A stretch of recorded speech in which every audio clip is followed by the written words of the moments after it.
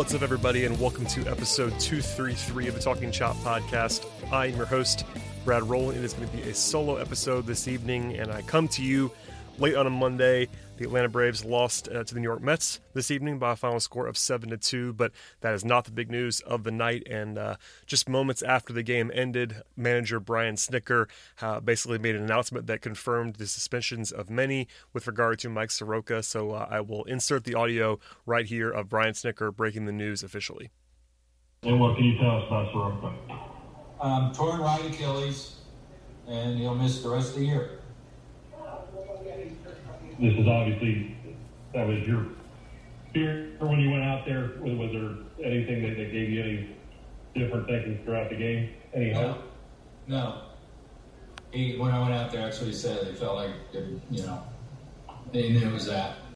So I apologize for the audio quality there. We're dealing with Zoom audio, etc., but hopefully that is something you can make out. And essentially what Snitker confirms is that it's a torn right Achilles for Mike Soroka. That is the assumption that, again, many people made in watching the video. I'm sure if you are a Braves fan, you have probably seen the video at this point in time, but Soroka went down in the third inning tonight. He threw a pitch. He went to push off his right leg to go and cover first base potentially, and it just gave out on him. And I think it's pretty clear at that point in time that the worst fears were an Achilles tear, essentially, and that's what happened. There's not a definitive timetable at this juncture for the injury and his recovery, but he is out for the season. That is very clear at this point in time. If it's a normal timetable, 9 months plus, you could be looking at cutting into next season as well. This is just obviously devastating news for Mike Soroka as well as the Braves.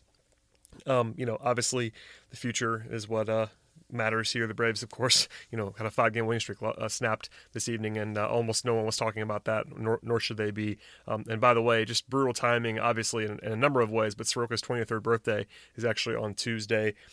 He's been fantastic. I'm not breaking any news here. I feel like I had to sort of respond here. It's late into the night as I'm recording this, but I can't really do this justice on my own. But Soroka has been fantastic since arriving in the major leagues. No big surprise there in 37 starts. This is a guy who's at a sub-3 ERA, and to have this happen to him, and many people were commenting on this as well, but Soroka's in great shape. It's not like this is a guy who is a fragile individual. Like he's a big-time athlete, versatile guy, and just kind of a fluke injury. You push off wrong just once, and that is that. So obviously the fallout here is wide-ranging. As we've discussed multiple times in the last week, 2 weeks, 3 weeks, the rotation was already kind of a mess and a question mark for the Atlanta Braves, and that is now magnified tenfold by the absence of the number one starter on the team. Even as recently as Sunday night when Eric and I were on the same podcast in the same feed, we were talking about the fact that the Braves have 2 starting pitchers, basically, that anyone trusts. Now that number is 1 with Max Fried, who's going to pitch on Tuesday. Just as a reminder, again, I'm not going to go too deep here. It's going to be a short podcast because I wanted to make sure we had something to respond, and schedules are difficult. But yeah, it's essentially a one-man rotation at this point in time with Max Fried, and then beyond that, you have Sean Newcomb, you have Tuki Toussaint, who was okay in his most recent start. Those guys are scheduled to pitch again this week. Kyle Wright, you would assume as well. Those 4 guys seemingly are in the rotation at the moment. Obviously, Fried's the only lock long-term. And then you have a bunch of options that could replace Soroka in the near term or the long term. You have Josh Tomlin, who's a veteran option that the Braves could look to. You have some young guys like Bryce Wilson and Tucker Davidson, maybe even Ian Anderson if they wanted to go deep in that way. There's been some buzz about Tyler Matzik as a potential guy. The Braves used Chris Rusin today as the long reliever. I'm not sure they would go to him for a starting role, but there's lots of different arms. And, of course, in theory, and this is something that Chip Carey mentioned on the broadcast. I'm not sure if that was intel or what, but in theory they could also go to Mike Foltynewicz because you're gonna place Mike Soroka on the 60-day DL, which is the 45-day IL this time around, and that creates a roster spot if they wanted to bring Folty back. I don't know. It's too early to speculate exactly on what's going to happen there, but regardless, we do know that the Braves are obviously much worse right now than they were even a couple of hours ago long term. I feel just gutted. I know, we poke fun at this, but Eric Cole, co-host of this podcast, is perhaps the original Mike Soroka enthusiast, and I know he is gutted. Braves fans everywhere. Obviously, the players. There was a shot of Freddie Freeman in the dugout as Rusin was warming up that kind of told the whole story. everyone has to feel for Soroka. I know he's a young kid. Brian Snicker talked about, and I don't want to play the entire audio for you, but talked about, he is young and healthy and strong, and that gives you some optimism for the future.